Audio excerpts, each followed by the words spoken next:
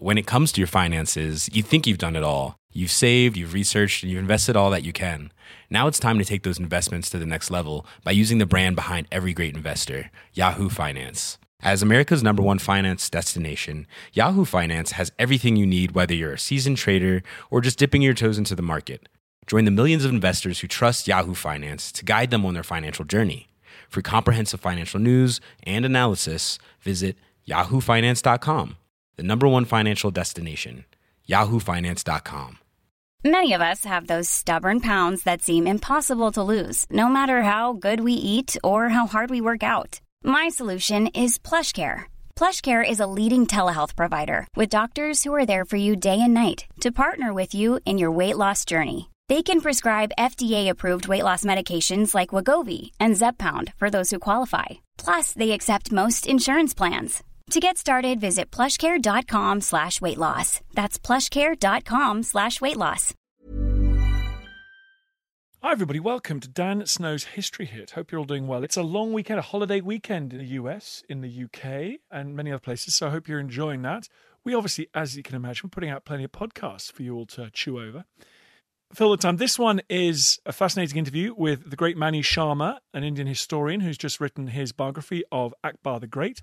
Akbar was the third of the Mughal emperors of India. He kind of dominated the second half of the 16th century in India, expanded, consolidated the vast Mughal empire there. And as you'll hear from Mani, his ideas about religious inclusivity, about the heterodox nature of his empire have important overtones to this day. So enjoy the pod. You can go on to historyhit.tv. We've just released a load more documentaries. We've got David Starkey, for example, talking about the Churchill dynasty. We've got all sorts of people on there. A lot more documentaries just landed. If you go and use the code POD1, POD1, you get a month for free and you get your second month for just £1, euro or dollars. Go and check it out. The sun's shining. Stay indoors. Watch some more content, obviously. We've also got all of the back episodes of the podcast exclusively on there. Hundreds and hundreds of episodes. You can go and binge without the ads, if the ads annoy you. If you sign up to be a subscriber, you also get quiz, ebooks, and access to our weekly Zoom live podcast record. Last week was with Rutger Bregman. This week was with Caleb McDaniel, talking about his Pulitzer Prize-winning history of slavery and restitution. Fantastic, fantastic book. Really interesting podcast. That'll be out in the next few days.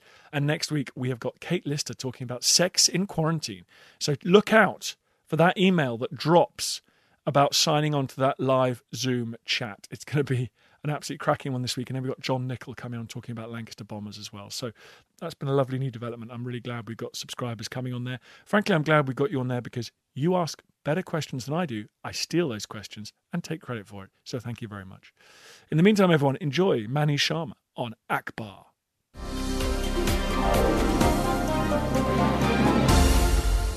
Mani, thank you very much for coming on the podcast. Thank you so much, Dan. I'm delighted to be on your show. Well, we're talking about one of history's largest figures today, Akbar. Remind me of his relationship to Timur, the first Mughal conqueror. Akbar was the grandson of Babur, and Babur was the great-grandson of Amir Temur, or Timur the Lame, or Tamer Lame, as your audience would be more familiar with. And that was his father's side, of course. They were very proud of that legacy. The Mughals themselves never referred to them as Mughals. They detested that term because that's the Persian for Mongol, okay? And that came from their mother's side, Babur's mother's side. So she was related to Genghis Khan.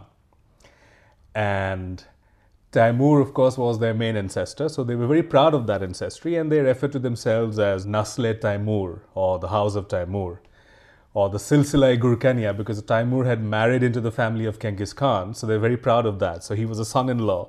He's got great pedigree. He's also got the best royal epithet I've ever come across, the World Caesar, Akbar the World Caesar. Tell me why in Akbar's case it's arguably true. What did he inherit? Well, he inherited a very troubled empire. In fact, his father Humayun had lost whatever Babur had gained during his 4-year-long conquest in India. Today, incidentally, is the anniversary of the first Battle of Panipat, which Babur won, fighting the Lodi Sultan of Delhi, Ibrahim Lodi. So that was the genesis of the power of the Mughals. Babur died within 4 years, in 1530, and then his son Humayun became the emperor. And Humayun was not as good as his father when it came to conquest, and he was pretty lethargic. Also believed in astrology too much, a bit too much for Babur's comfort even. So, he frittered the empire away, and eventually he became an exile. He sought refuge in the Persian court. He was there for about 2 years. Then he came back with the Persian army, tried to recapture whatever he had lost. He was not on good terms with many of his brothers. So these brothers, 2 of them held Kandahar and Kabul. These were like the strongholds. And Babur had in fact launched his campaign from Kabul. So that was like their homeland after Fargana, from where they were kicked out. And Humayun, after spending about 15 years in exile in modern day Afghanistan, he started recapturing his territories in India. And in that process, within a year, after he had recaptured Delhi, he died in a freak accident. So Akbar was just 13 years old at that time. He had to really start from scratch. So he just had Punjab, and even Delhi they lost to an Afghan challenger who had sent his Hindu commander named Hemu. So from that point, Akbar started building an empire. And he was very successful at that. His successors really expanded on his conquests, but he was the real founder of the Mughal Empire. He was lucky. He started young and he had a good 50 years or so, I suppose, on the throne. Was he first and foremost a great military commander, or was he an administrator? What were his skills and strengths? Well, he was both a great administrator and a military commander, because if you see his conquests, the Mughals practiced what was, for that time, combined arms warfare. Okay, so they really came into the subcontinent and they saw that the terrain was very different. So in the plains of North India, it's very ideal for cavalry warfare. But if you go towards the east, where the lands are marshy, so you can't really deploy your cavalry. So they started fighting with elephants, and then they also started a naval fleet, a riverine fleet. So Akbar really practiced all of that. And then, of course, the Mughals had, for the first time, deployed field artillery when Babur fought at Panipat. So he had about 16 guns with him and a corps of musketeers. But then when Akbar came on the throne, he no longer had that advantage because other Indian powers also started fielding artillery. But of course, he cast different types of guns. You had huge siege cannon, and there were 2 forts, one at Chittor, the other at Ranthambore. And Ranthambore especially was considered to be impregnable because the terrain was very rough. So you could not really haul up cannons up there. But Akbar did that. He had different types of cannons. So you had falconets and all of that. Then, of course, trench warfare. So, they had something called the Sabat, which was like a covered trench. So whenever he had to conquer a fort, he would dig these covered trenches through which, all these horsemen could, come closer to the fort. And then the forts would be mined and the walls would be broken down. So that was pretty ingenious for that time. And in fact, his firepower was even respected by the Europeans because the Portuguese were a major power at that time. And while fighting at Surat, a Portuguese fleet had come to the aid of the besieged troops, who were the rivals of Akbar. And when they saw that Akbar had these huge guns, they decided not to engage. So his firepower was pretty much strong. The only thing, of course, where he did not succeed in terms of military warfare was having these, gun carriages. So I think that was a problem that plagued a lot of Indian powers even later. So the Portuguese, on their ships, they would have these guns mounted on what you call trucks, I think. So the Akbar really was, impressed by all that, but he really could not build trucks for his own army. So that's where, he lacked pretty much. But as an administrator, of course, once you gain so much territory, you have to administer them properly. So he tried both the carrot and stick method. Those who submitted to him, he rewarded them, made them part of the Mughal imperial system, made them richer than what they originally were. Those who resisted him, of course, had a hard time because some of them he really annihilated. He gave them no quarter. I suppose that was the hallmark of a good leader, a good emperor. I'm so struck by the fact that he overlaps briefly, this gigantically powerful figure in India, overlaps briefly with Charles V in Europe, who dominated like hardly anyone else since Charlemagne. And then you've got the Jiangjing Emperor in China. It's such an extraordinary period, the late 16th century, for these hugely powerful figures. But can I ask, how did he portray, because we hear a lot about, as a Muslim, reliant on quote-unquote foreign fighters to shore up his power initially on the throne. What was his relationship like with the majority Hindus? How did he work to try and create harmony within this vast new empire that he'd conquered? Because he had such a vast empire, one had to be realistic, right? So Akbar was pretty much a pragmatic man. And he was pretty much a son of the soil, even though there have been historians in the past who have said that there was not a single drop of Indian blood in his veins. But Akbar did consider himself to be Indian. And at a very early age, he started marrying these Hindu women. Okay, I see in him a complete man. He evolved. He was very different as a monarch when he was 13. He was very different when he was 15 and 20 and 25. So he constantly evolved. And once he started marrying these Hindu women, he also started adopting their practices, which was quite blasphemous for an Orthodox Muslim for that time, because he would wear the vermilion on his forehead, or he would wear these sacred threads on his wrists. So he would celebrate his birthday like the Hindus would, doing fire worship. And eventually he became a worshipper of the sun. So these were things which would be anathema to Orthodox Muslims, but he did that, all of that. So for Hindus, for the first time, they saw in him a man they could look up to as a leader. Okay, when Akbar dies in 1605, so there's a subject called Banarsi Das, who was a businessman in Agra, and he hears about that.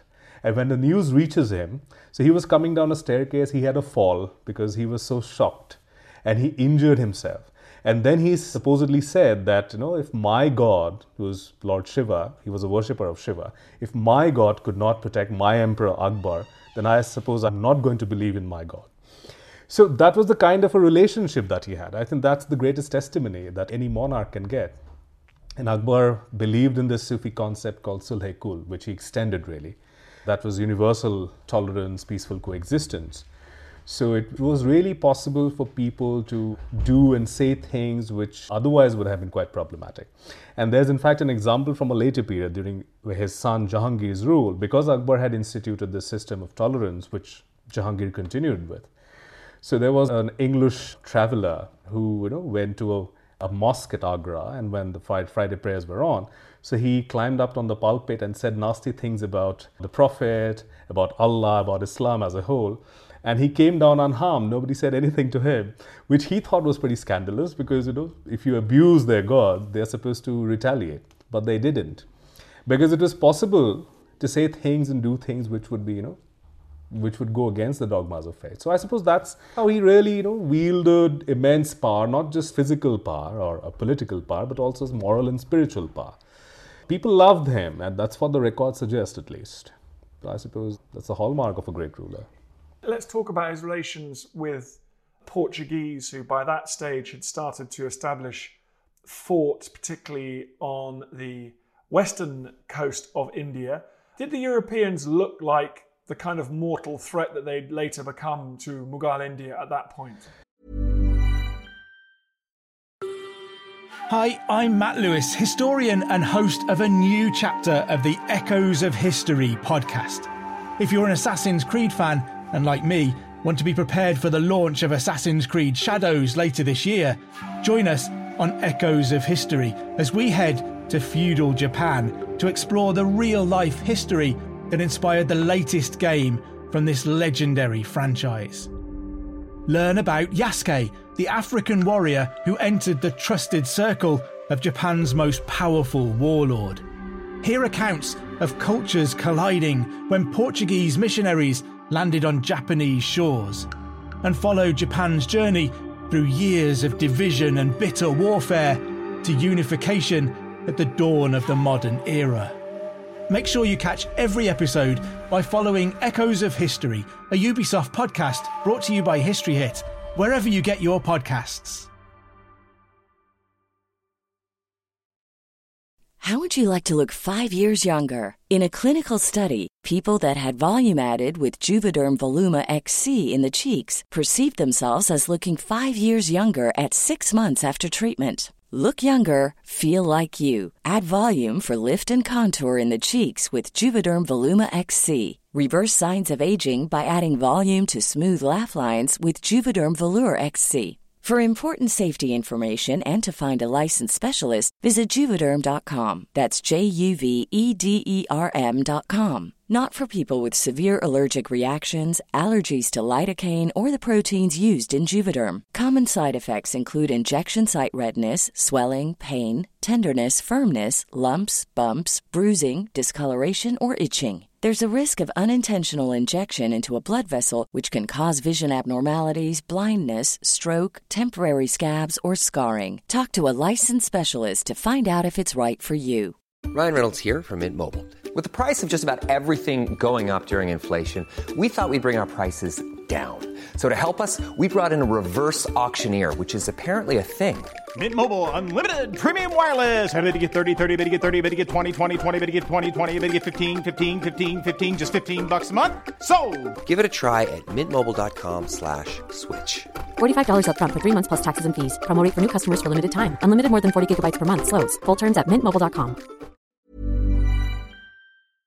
Well, at that point, certainly not, because, you have to remember when the English first came as traders during the time of Jahangir, they were mocked at. The businessmen thought that, these are like strange people with strange manners, and they did not think very highly of English merchants at least. But the Portuguese by that time were a sea power, pretty much, and they held control of the seas. And even Mughal businessmen had to obtain permission from Portuguese ship captains to ferry their goods. And the Portuguese, like I said, when they first encountered him at Surat, they came as an adversary. But when they saw that this man has, huge guns and he has an immense firepower, they decided to make a peace overture. And Akbar accepted that. And in fact, he sent out firmans, which were like imperial decrees, saying that the Portuguese are our friends and, we want to extend this friendship. We want to take it to greater heights, if possible. So, he accepted the fact that the Portuguese were a sea power, and it was perhaps unwise to take them on because, Mughals conducted a lot of business over these oceanic routes. So they traded with the Ottoman Empire. So the Red Sea was a frequent route that Mughal ships traveled on. And of course, people went for Hajj to Mecca. So they had to be escorted by these Portuguese galleons. So that was a very pragmatic approach that Akbar took. And of course, the Portuguese then, because Akbar had invited them, so they decided to send 2 Jesuit priests, Father Montserrat and Father Rodolfo Acquaviva, to the court of Akbar, and they spent a considerable amount of time there. They thought that they would be able to convert Akbar to Christianity, but eventually they failed, as they realized that, he was not really keen on converting, but he was very interested in the Christian faith, as he was interested in Judaism, in Hinduism and other faiths. So he would have these, these exchanges in his court, and then these priests would be asked to counter points of other religion, for instance, the ulema, the Muslim ulema. So they would say things about their religion, and the Portuguese Jesuit priests would be asked to counter them.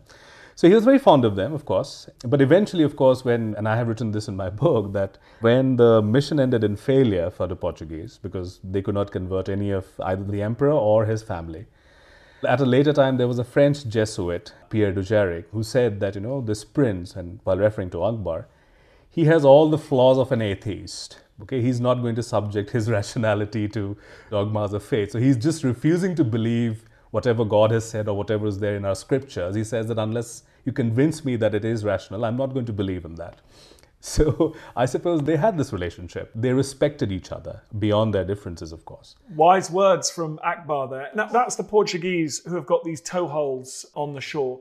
What about, as Akbar is conquering great swathes of what is now India, is he binding it into a kind of unitary state, or is he allowing local power structures to continue as long as they acknowledge his overlordship?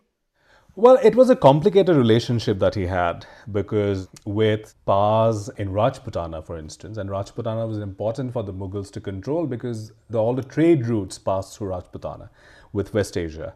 So the Mughals were dependent on the war horse, the Arab horse, which came from West Asia. So these routes came via Rajputana. So it was very important to control them. So he, like I said earlier, he employed this method of the carrot and the stick. So those states that submitted willingly, they were not finished. They became vassals of the emperor. And they continued with their local rules. But of course, they had to recognize that Mughal emperor was their overlord. So they could continue with that. Some other states, of course, had to be finished entirely. For instance, in Bengal or in Gujarat, the local sultans, they were destroyed. Their systems, their structures were destroyed. And the Mughals then sent their own governors to govern those provinces. So I think he employed both methods. So whatever he thought was suitable. The Rajputs have a very warrior-like image, right? So they were never at peace with any outsider. So they had to be controlled and made part of the imperial system. So with them, the dealing was different. But with others, of course, for instance, in central India or in the Deccan, where he tried and failed to maintain a toehold, the approach was significantly different. One thing that's so interesting about the Mughals to me is you look at Akbar, Jahangir, Shah Jahan, Aurangzeb, one of the greatest list of rulers in history. And yet perhaps you can explain to this audience who might not be as familiar, the big problem around succession, because none of these succession are particularly smooth. Although, am I right in thinking Akbar to his son, Jahangir, actually was a smoother succession because Akbar died of natural causes? But even Jahangir's succession was not so easy because Akbar liked his grandson, Jahangir's son, Mirza Khusro, because Khusro displayed all the talents of a just king, which Jahangir did not. But of course, the women in the family and some of the powerful nobles, they supported the cause of Jahangir. And eventually Jahangir had to blind his own son so that he would not rebel, but he does rebel, but so that he would not be a mortal threat to his father. So that's why he had to be, physically disabled. But when Khurram, who eventually became Shah Jahan, when he succeeded, he had to kill not just his brother, but also other claimants to the throne. This is true about all the other, many Muslim dynasties across the world, because Islam does not recognize kingship. The Sharia does not recognize kingship. So the rule of primogeniture does not apply. So anyone, any relative of the king, not just his son, but even his slaves, were entitled to make a claim to the throne. So that's why, it always happened, not just in the Mughal royal family, but even in the Ottoman Empire, that whenever someone became the Sultan, there would be many other deaths that would happen at the same time. All the male relatives, at least the brothers, had to be killed when it came to the Ottoman Sultan. And so was the case with the Mughals. Every capable man could make a claim to the throne. So, in fact, Aurangzeb had the most brutal succession to the throne because he fought this huge war spread over 4 years, which is called the War of Succession, with 3 of his other brothers. So, and he had to, wipe them out one by one. I think that was not really unique about the Mughals. It was true about many of these Muslim kingdoms. What was unique about Aurangzeb was that, of course, he succeeded where some of his other predecessors failed. For instance, when Akbar was still alive, Jahangir had rebelled against his father because he was already in his 30s and he wanted to be the emperor. Akbar was still alive, and so did Shah Jahan. They all rebelled against their fathers, but they were unsuccessful.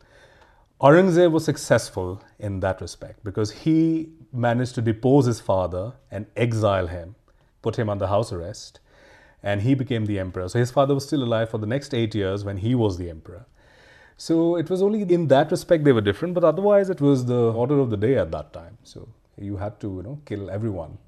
Today, what is the legacy of Akbar? It's a very strong legacy, and when we talk about, because my book is called, Allahu Akbar, Understanding the Great Mughal in Today's India. And it is a part biography of Akbar and part commentary on our socio-political realities of today. Akbar is, for a very long time, he was remembered as a great and just king, somebody who united different factions around his throne, who was nice and kind to the people, and who was very eclectic. But this understanding has undergone serious change, and over the last 6 years at least, with the rise of Hindu nationalism in India, that has seriously challenged the image of Akbar. So now Akbar is no longer seen as the good emperor. So he's seen as just another Muslim king. And in fact, there have been people aligned to the ruling party in India today who have made claims, outlandish claims, like Akbar was as bad as Adolf Hitler. So, things like that have been said about Akbar and the Mughals.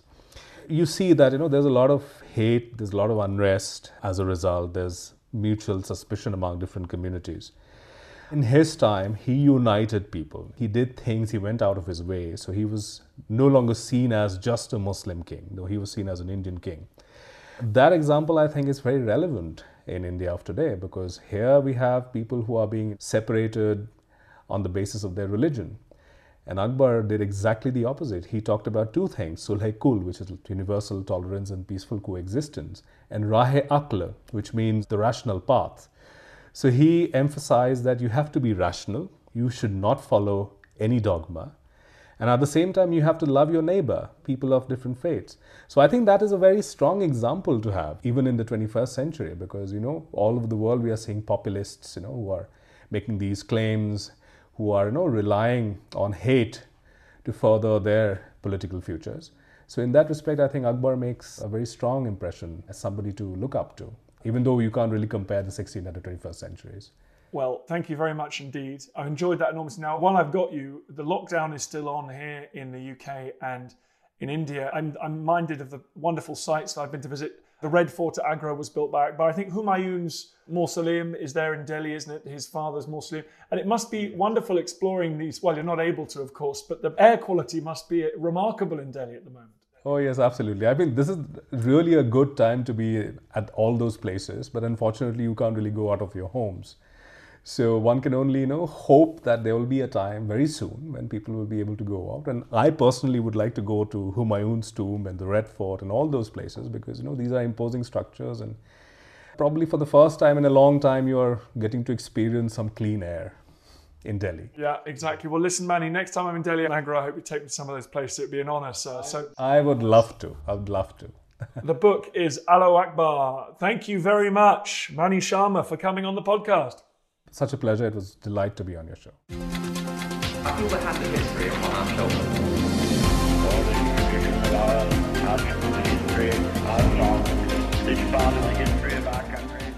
I hope you enjoyed the podcast. Just before you go, bit of a favour to ask. I totally understand if you don't want to become a subscriber or pay me any cash money. Makes sense. But if you could just do me a favour, it's for free. Go to iTunes or wherever you get your podcast. If you give it a 5-star rating and give it an absolutely glowing review, purge yourself, give it a glowing review. I'd really appreciate that. It's a tough world out there, law of the jungle out there, and I need all the fire support I can get. So that will boost it up the charts. It's so tiresome. But if you could do it, I'd be very, very grateful. Thank you.